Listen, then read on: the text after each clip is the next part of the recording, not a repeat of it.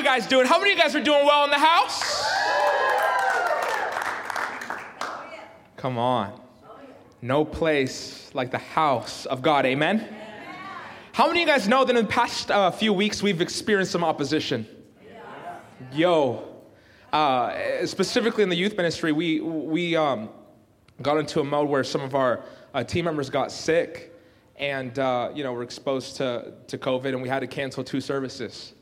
And we would all meet on Zoom during the week, and, we were isolated, right, quarantined, and just not seeing each other, not in community. And we were all just under it, right? Megan, DJ, Sarah, Chewy can attest to it. The youth could attest to it too. We were under isolation, right? Because how many of you guys know that we were made for community?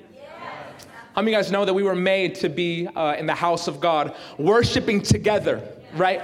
Not with a front with a mask over us. That was never in the package deal when God created the heavens and the earth and men. Amen? That wasn't in the package deal. And we were talking about the isolation. We were talking about the frustration. We were talking about how hard it was. And we were feeling opposition. And I was angry and I was frustrated. I was mad, saying, God, why is this happening right when we're about to be out of this? Why is this happening right now? I do not understand. We're looking towards youth camp. We're looking towards kids, public school systems going back to school. We're looking towards amazing things. Why are we experiencing opposition right now? And I'm reminded today in my prayer life when I was talking to God, I was reminded of this. Opposition is coming because there's breakthrough on the way. Opposition is coming because God is moving like a mighty lion. God is doing something amazing in our county. And if we're not careful, we will tune into the rage of the world instead of tuning into the sound of heaven, which sings praises over and over. Holy, holy, holy is the Lord God Almighty, who was and is to come. Amen? So check this out. Before I start off with the sermon, before we start preaching, this is what we're praying for right now. Specifically as it pertains to the youth ministry. We're praying right now for youth camp. And in July, it's the 23rd through the 26th. And this is what we're praying for. We're praying for 7 things. Number 1, everybody hold up a 1. We are praying for scholarship money to come through for students and that no student would be denied camp. Number 2, we're believing for spiritual and physical breakthrough for the yoke of bondage over students' lives and their families.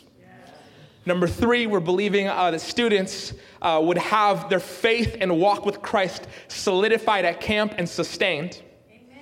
Number 4, we're believing for lifelong friendships to be developed and hang out outside of youth to be together as a collective in every single school in Snohomish County and beyond. Number 5, we're praying that students would be water baptized and baptized in the Holy Spirit, filled up with the fire. Number 6, for the fire to be sustained and to learn as a collective youth ministry to fan the flame. And then number 7, come on. I know Pastor Jonathan shared this right now. For all sickness and all disease to be canceled. And for our youth and our youth team to be healthy. Come on. That's what we are believing for. And I'm reminded of what the psalmist said this morning. For his name's sake. For his name's sake. Come on, we are under his grace. We're under his power. We're under his love. So for his name's sake, he won't fail. For his name's sake, because he is the King of Kings and the Lord of Lords. How many of you guys know that we are a chosen generation? We are a royal priesthood so that we cannot fall as we walk with God. How many of you guys are thankful for his love? Amen. Before we jump into the sermon, I have a story to tell, and it's funny because it actually has to do with my childhood. A couple years after the pumpkin pie incident. How many of you guys were here for that pumpkin pie? Pumpkin pie, Jose. I can't live it down now. It's over me. I got a pumpkin pie anointing over my life. Okay. So check this out. I remember when I was in the 2nd grade. I didn't remember much, right? I was Hispanic, Mexican American. Both of my parents are from Mexico, and I am here, and I lived in a little Mexico inside my house. And I would speak Spanish. I spoke fluently. I read fluently. But how many of you guys know that I couldn't read in English? I couldn't really talk in English, right? So some of my most amazing memories that I love. I had amazing teachers growing up. But I remember being in ESL classes very young, English second language. And I remember I went to Skyline Elementary in Lake Stevens, in the Lake Stevens area. And there wasn't a lot of Hispanics in that area. It was I think like predominantly 80% Caucasian, white. And but I had the best time. Lake Stevens is an amazing area. It's great school system, everything. And those were some of my favorite memories. But the memories didn't stem from the classroom. My memories growing up stemmed from the cafeteria. Can I get an amen? And I remember this. The cafeteria was a cool place because I remember, like I said, there wasn't a lot of Hispanics, but there was a lot of people that were different than me, and they ate things that were different than me. And one of the things that I do remember, even though there wasn't a lot of Hispanics, a lot of, it wasn't a melting pot of students, I do remember that there was a Japanese girl in my class. And I remember that she was extremely smart. Man, she was like the smartest girl that I've ever met in my life. But one of the things that I do remember is that her lunches, to me, were weird. She had a Tupperware full of sushi. Now, sushi's like my favorite food, come on. But when I was a kid, I would look at her and go, girl, what are you eating? Why? You know what I mean? Rice rolled up in I just don't get it. And I remember people's lunches being differently than mine.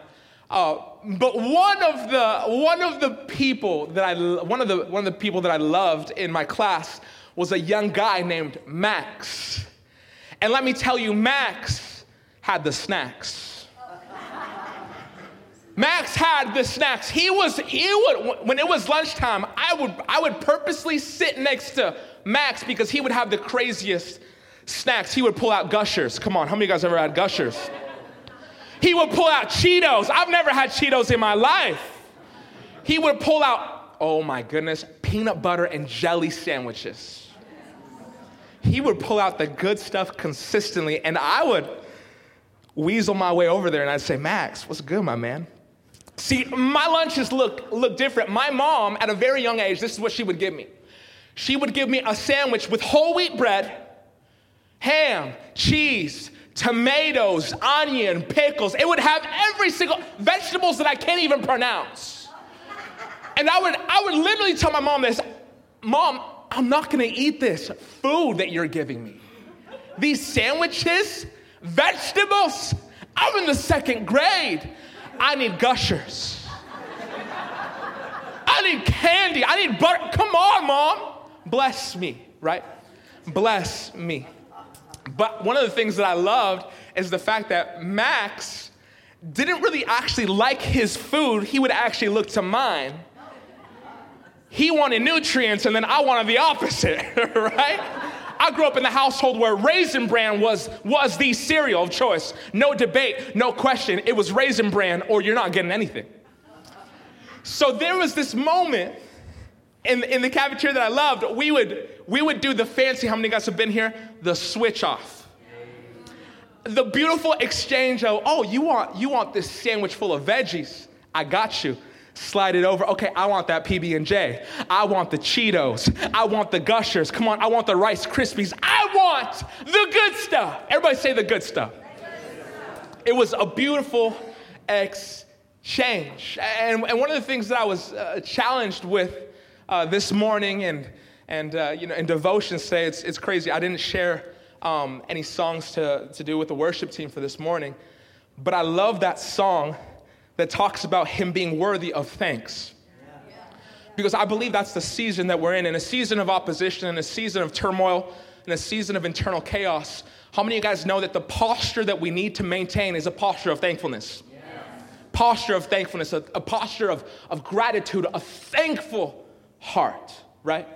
So everybody open up your Bibles real quick. We are going to read today from the Gospel of John. Everybody turn to John chapter 6. Turn to John chapter 6. You can flip there in your physical Bible, or you can go there in your smartphone. The Bible that glows, amen? When you guys are there, say amen. Amen. We are going to read this, but before we read, everybody bow your heads, close your eyes, we're going to pray. Heavenly Father, God, I just want to say thank you. Lord God, thank you for the local church. Thank you for your word, Lord God, that transforms. It's a transformative word, Lord God, that as we read it and as we study it, Lord God, we thank you for that fresh revelation that you have for us in and out of season, Lord God. I pray that today, Lord God, we would receive from you. That today, Lord God, as we read the word, Lord God, I pray that it wouldn't be my words. I pray that it wouldn't be, Lord God, what I want to do, Lord God, but I pray that you would take over and that you would speak through me, Lord God, not just for the crowd here, Lord God, but I pray, Lord God, that this would be a message that penetrates the county, Lord God. I pray that this would be a message, Lord God, for believers all over, Lord Jesus, that as we lift you up, that as we praise your name, Lord God, we would see you move, Lord God, in our land. We would see you move in our country, that we would see you move in our school systems, at work, wherever we are at, Lord God, that as we read this word, it would change us from the inside and out, Lord God, and that we would be a witness, Lord God, without using words, but just by being an example and wherever we're at. In Jesus' name we all said? Amen. Amen. Let's read. I love this. Okay, so the heading is feeding of the 5,000. I'm going to start off with verse 1. After these things, Jesus went over the Sea of Galilee, which is the Sea of Tiberias. Verse 2, then a great multitude followed him because they saw his signs which he performed on those who were diseased. And Jesus went up on the mountain, and there he sat with his disciples. Now the Passover, a feast of the Jews, was near. Then Jesus lifted up his eyes, and seeing a great multitude coming toward him, he said to Philip, where shall we buy bread that these may eat? I'm going to repeat that one more time. Then Jesus lifted up his eyes, and seeing a great multitude coming toward him, he said to Philip, one of the disciples, he said, where shall we buy bread that these may eat? But this he said to test him, for he himself knew what he would do. How many of you guys know when Jesus asks you a question, it's not because he doesn't know, but it's because he knows what he's about to do. But just to test you, he will ask you a question. We're going to keep on reading. Verse 7, Philip answered him, 200 denarii worth of bread is not sufficient for them, that every one of them may have a little. It wasn't just 5,000, it was 5,000 men. And how many of you guys know that some of the men had families? So we're actually looking at about 12, probably 10 to 15,000 people that were there. Verse 8, one of his disciples, Andrew, Simon Peter's brother, said to him, there is a lad here. Everybody say lad. There is a lad here who has 5 barley loaves and 2 small fish. But what are they among so many? Then Jesus said, make the people sit down. Now there was much grass in the place. So the men sat down in number of about 5,000, looking more 10, 15,000. And Jesus took the loaves, and we had given thanks. Check this out. And Jesus took the loaves, and when he had given thanks, he distributed them to the disciples, and the disciples to those sitting down, and likewise of the fish as much as they wanted. So when they were filled, he said to his disciples, gather up the fragments that remain, so that nothing is lost. So that nothing is lost. Therefore they gathered them up and filled 12 baskets with the fragments of the 5 barley loaves, which were left over by those who had eaten. And those men, when they had seen the sign that Jesus did, said, this is truly the prophet who is to come into the world. I like to call this sermon a beautiful exchange in the miracle-working God. And the miracle-working God. I want to talk about verse 5 for a brief moment, if you guys will allow me to. I'm going to read it one more time. Then Jesus lifted up his eyes, and seeing a great multitude coming toward him, he said to Philip, where shall we buy bread so that they may eat? But this he said to test him. And we look at Philip's posture. We look at his heart. We look at the answer, right? We know Philip as an apostle of Jesus who was very calculated by nature. He was a businessman. He looked at the situation, and this is what he said. He said, Jesus, I need you to understand something. 200 denarii is a 6-month wage for a person. I don't know where we're going to get that money. And even if we had the money, I don't know where we're going to get the bread from to feed all of these people, to feed all of the people.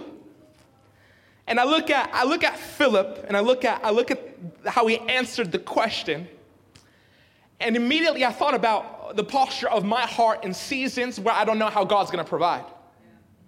And I look at the situation of my life, and this is my automatic answer to God every single time. I'm going off of the experience of what I've lived in the past, out of insecurity of not having enough. I'll look at the situation and I'll all of a sudden start to use my own knowledge.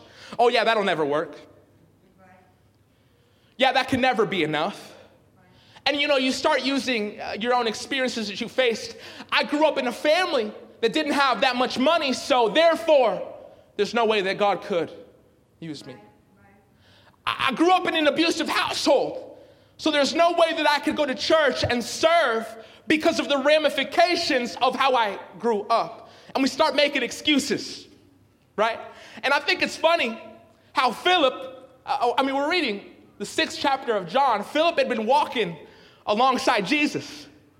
We've been seeing miracles over and over, and Philip had been seeing Jesus at work. And this is what I'm reminded of. With greater faith and with great knowledge, look at the difference of what Philip could have said versus what he said. He could have said this: Master, I don't know where the food is to feed this crowd, but you are greater than Moses, whom God used to feed the multitude in the wilderness in the book of Exodus. God can certainly do a lesser work through a greater servant. Check this other one out.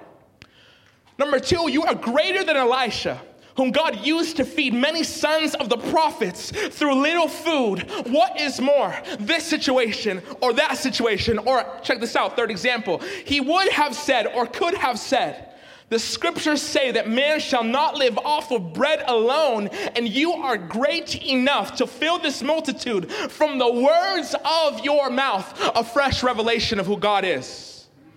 Walking alongside someone who has it all, he missed it. He missed it. And I was thinking about that, and I was thinking about God and how he has been enthroned on 1,000 generations of people and testimonies who have testified of the goodness of God in the land of the living. Amen? Amen. From the book of Genesis, Exodus, going through all the Old Testament, we see time and time again God start to move. He's the God of Abraham, Isaac, and Jacob.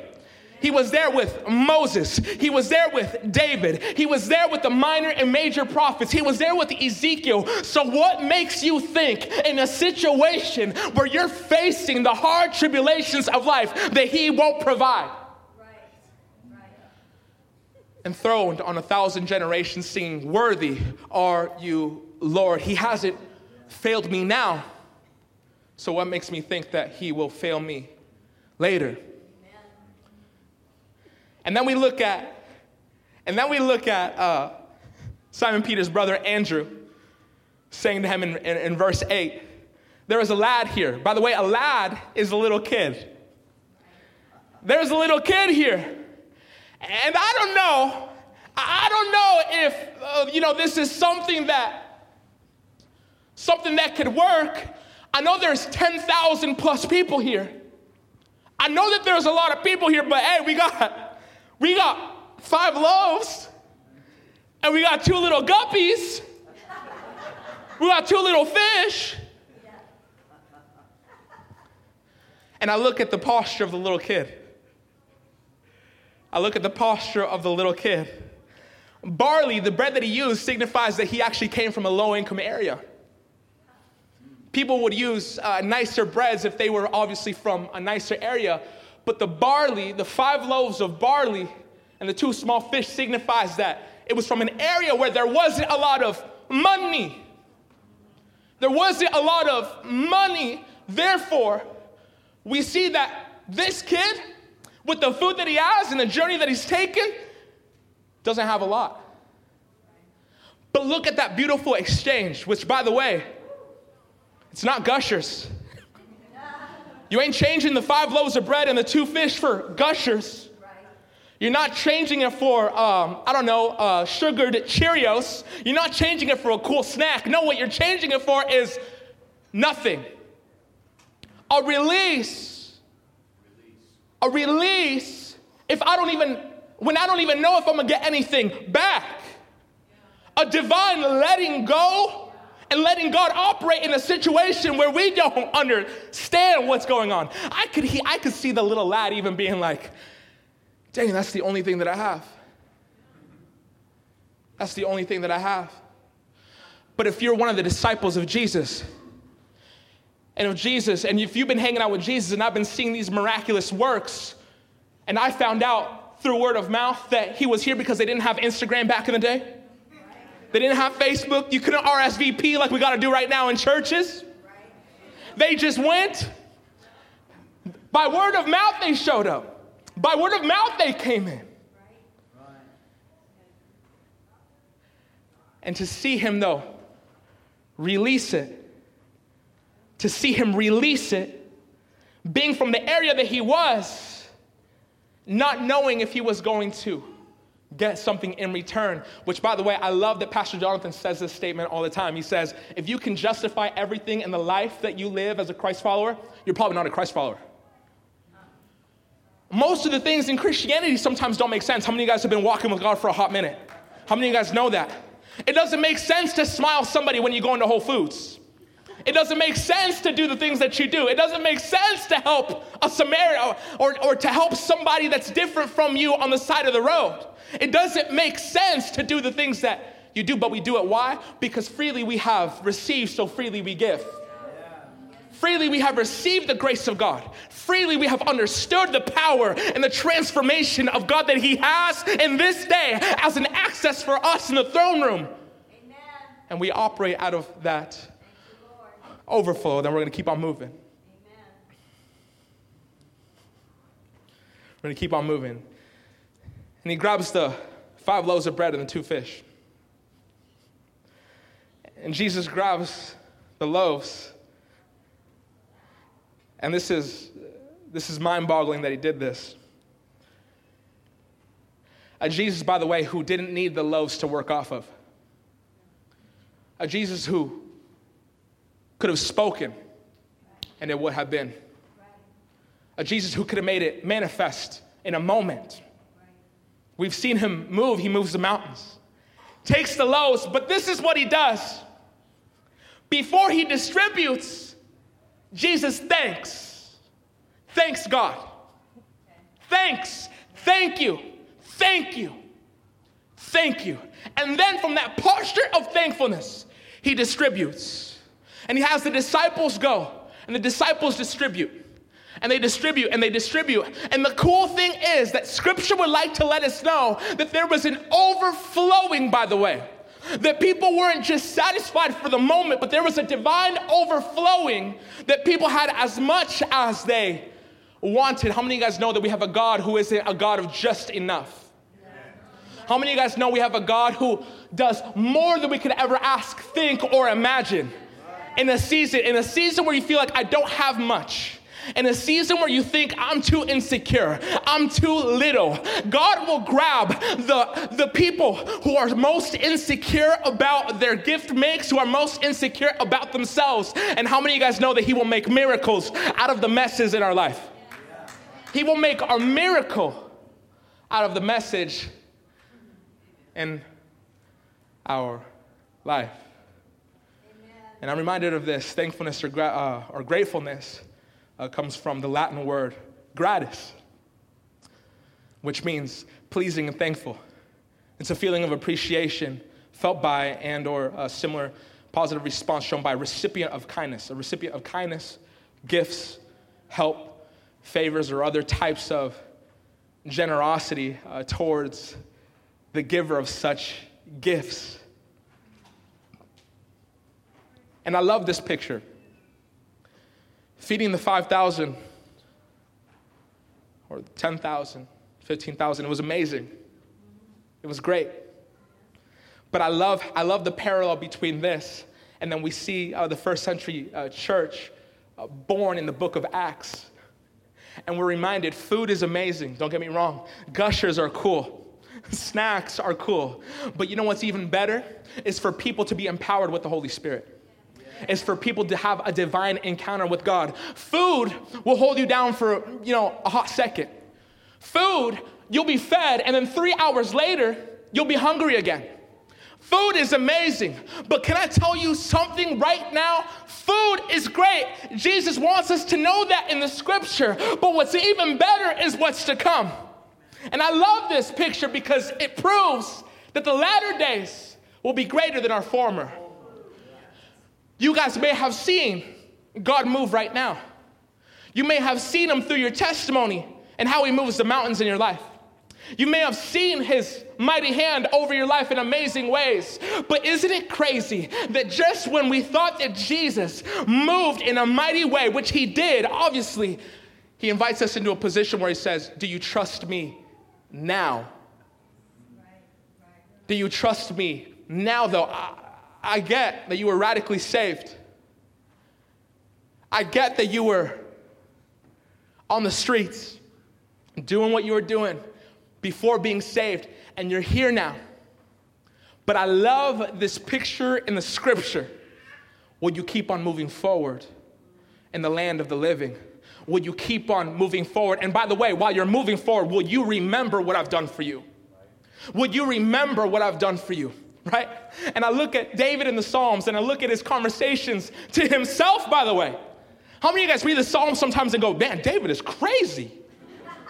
Yo, David, you're good one day, and then one day you're just tripping out, right? And I love this picture. David will speak to his soul. Why are you downcast, oh my soul? Why are you downcast? Why are you struggling? I've won battles before. How many of you guys know you have to remind yourself sometimes of the battles that you've won? I've won battles before. I've slayed Goliath, but now I'm going in the cave. But I love this picture because it was the cave season that molded him. It was the cave season that gave him the strength that he needed in battle to be victorious in life, to trust, and to speak to himself even when he didn't feel it. Even when you don't feel it. Even when you look at your situation, you got COVID for a month. And you don't know how you're going to pay the bills. And you don't know what's going on. And you don't know what's going to happen because a family member got sick. And I just don't know what's going to happen. Can you trust in God this morning? Can you trust in God? Can you trust in the Lord? And watch this. Not just trust, but can you give him thanks for what he's going to do? But can you give him thanks for the miracle in the making? I love this. This past month, the youth we've been doing sermon series, and it's really cool because the sermon series, it's a series that we walk through and we talk about from January, February, March, April, and then the month of May. You know what our sermon series was in May? It was Trust Fall. It was Trust Fall.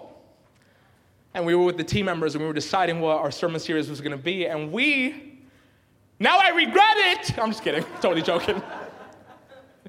And we came up with this. It would be a good idea to talk about trust fall. Well, let me tell you, we didn't do a lot of talking, but we did a lot of walking. We did a lot of hard days, lots of tears, lots of frustrations. You could do a sermon series. Yeah, that'd be amazing. But how about walking it out? How about living it out one day at a time? Pastor John was in the office and we were talking and we were debriefing and, I got the calendar set up. Man makes plans and God laughs. And Pastor John looks at the calendar. I think it was like May, 14th or something like that. I don't know. Don't fact check me on it. But he looked at the calendar and he just started laughing. I said, Pastor John, what? I'm thinking that he's like calling me out for my lack of organization. Anyway, I'm thinking he's calling me out. And he says this, you need to erase the whole month of May, and he starts laughing. Because man makes plans and God laughs. The sermon series, like I said, was trustful. And then he looks at June. And the sermon series is unashamed. And he said to me, I don't know what's going to happen in the month of June, but let's see how unashamed you are right now about what's going to happen later. And I got scared. I was like, oh no, God, please. We want to have service. Please don't test me on being unashamed. We don't need that persecution right now in the church. But I was laughing. And it was funny because how many of you guys know that we make plans, but God wants us to move moment by moment, one day at a time. Because tomorrow's not guaranteed. Tomorrow's not guaranteed. We don't know what's going to happen tomorrow. We can make all these plans and plan all these trips, and we put our hope in the things to come. And when the things to come really don't come, we're frustrated. And now we're mad, and now we're upset. But I'm astounded by the generosity that Jesus had. I remember I had a poetry book when I was a kid called Leaves of Gold. And it's a really good poetry book. And there was a poem that I memorized. Obviously, it's not very long, but there was a poem that I memorized when I was a kid that said, there once was a man who people called mad. The more he gave, the more he had. The more he gave, the more he had. And I'm challenged today by Proverbs 25:11, verse 24. There's one who scatters, yet increases more. And there is one who withholds more than is right, but it leads to poverty. The generous soul will be made rich. And he who waters will also be watered himself. Ben, this is a long shot.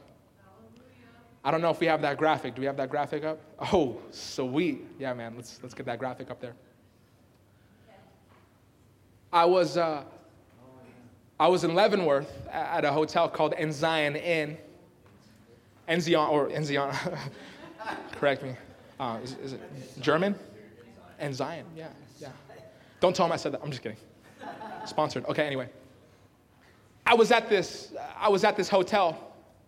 And I've been going to this hotel since I was a kid, and I remember playing racquetball there, and you've probably been there. But I was at this hotel, and every single time we go to the pool, I've been seeing this picture since I was a kid. If you can't see it very well, it's a kid who has 12 baskets, and he has fish in the baskets, and he's throwing his hands up in gratitude. Throwing his hands up. But when I walked into the pool this time, I stopped for a second and I took a look at the picture. And this time it hit me. It hit me really hard. Because I look at that kid and I look at the posture of his heart in the beginning, not knowing if he was going to have later.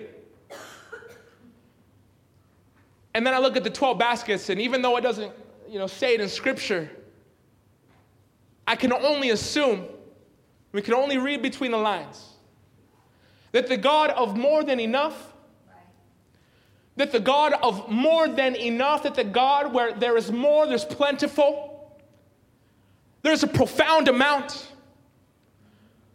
will bless the sacrifice when you offer yourself up to Him. You may be in the congregation today and saying, I don't know if I have enough. I don't know if I have enough. I'm insecure about the season that I'm in. I'm insecure about finances. I'm insecure about relationships. I'm insecure about the whole mask situation and the vaccine and all these different things. But can we not forget the faith that we have in Christ? Faith being the evidence of things not seen. Faith in our hearts being, God, even though I don't know what tomorrow holds, I will trust in you, and I will trust in the plans that you have for me. Could I have the worship team come up? Yes, Lord. Thank you, Lord. And I look at this picture,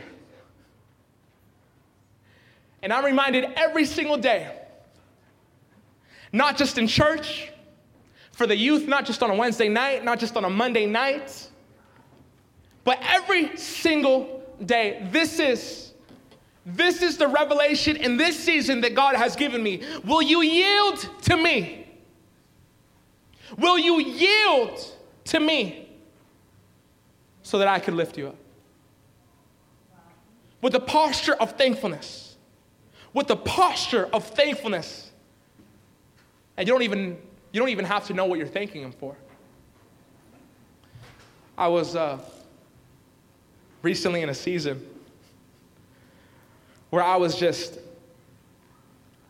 nagging and just frustrated and just upset with just circumstances and life and where I was at. And, if you're not careful, you don't remain in a thankful posture, you'll complain. And what complaining leads to is compromise. When you complain, you compromise. And I was complaining one day in my car. And I was mad, right? You guys ever been in that moment where you're just yelling at God in the car and then people are looking at you? And they're like, excuse me, right? Unless you're in downtown Seattle, happens every day, okay? Frustrated, mad, upset. God, you did this. How could you? You're just arguing with God. I thought you were in control. And I'm facing the roller coaster of life. And I'm uncomfortable. I'm upset. I'm mad. And it turns into me, right? And you realize how selfish you can get in those moments. And I felt when I stopped talking, I felt God say this, Jose, will you thank me? Will you thank me? And it's crazy how the frustration in that moment, the anger, the bitterness in that moment, once yielded, turns into a posture of thankfulness. And then I started crying. So maybe I'm not as crazy as David. And I started crying. And what a posture of thankfulness will turn into is a posture of gratitude, obviously. But what it will turn into is a posture of humility and repentance. Mm-hmm. That's right. Only coming outside of yourself, you start to realize, I have more than enough. I have more than enough. I look at circumstances around the country. I look at some people. I look at my country back home. And I start to thank God out of everything that I have. And what the repentance will lead to is a profound revelation of God's giving. A profound revelation of what he's done thus far in my life. A profound revelation of, you know what? God, I've seen you move. You move the mountains. And you know what? If you have me in this season of being uncomfortable, then I'll receive it. If you have me in this season of not knowing what's to come, I will receive it. And I will be thankful. Why? Because God, I know you're preparing me for a breakthrough that's coming in the future. But right now, in this situation, the only thing that I need to do is be faithful. The only thing that I need to do right now in this moment is be faithful. And when I give away the little that I have, know that God is a miracle working God. Know that God is a God who makes a way where there seems to be no way. Enthroned on 1,000 praises, enthroned on the generations, enthroned on the revelations that the prophets had in the scriptures, foretold, by the way, foretold that we are living in the years of Anno Domini, which is the years of the Lord. And God hasn't failed me. He hasn't failed me yet.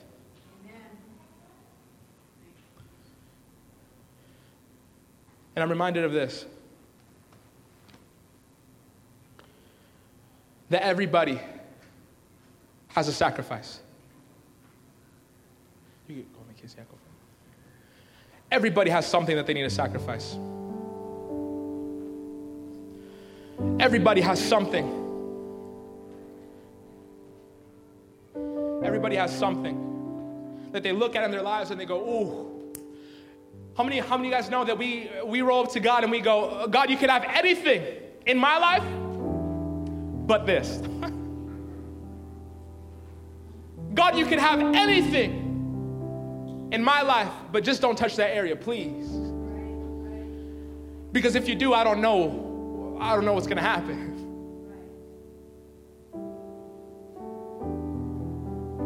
And this is what I'm reminded of. Even though these past few weeks have been rough, even those past year, or maybe years for you, maybe a decade for you, maybe a hard yesterday, hard yesteryear, yesterlife, whatever it is, I'm reminded of this. If you're here today, I may not have all the answers for specific situations. You may be in a pickle. You may be in a predicament today. You may be in a situation that's above you.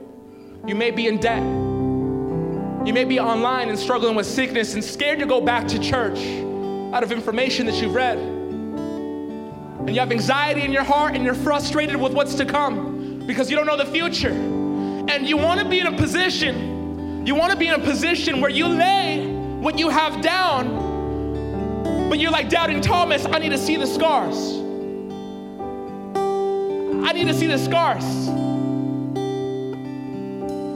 Blessed is him who doesn't see and who trusts by faith that God will make a way in their situation. Blessed is the person who doesn't see. Blessed is the person who trusts in God. Blessed is the person who, even though I don't feel it today, even though I don't feel it right now, even though I'm uncomfortable and I do not like this season, can you choose a thankful heart and look around and say, man, I'm standing, I have clothes on my back, I'm in the local church, which is a force in the world. Judgment starts in the house of God. I'm healthy, I'm okay, I'm gonna make it.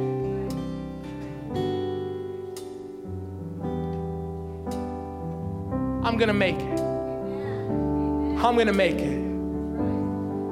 It's gonna be okay. It's gonna be okay.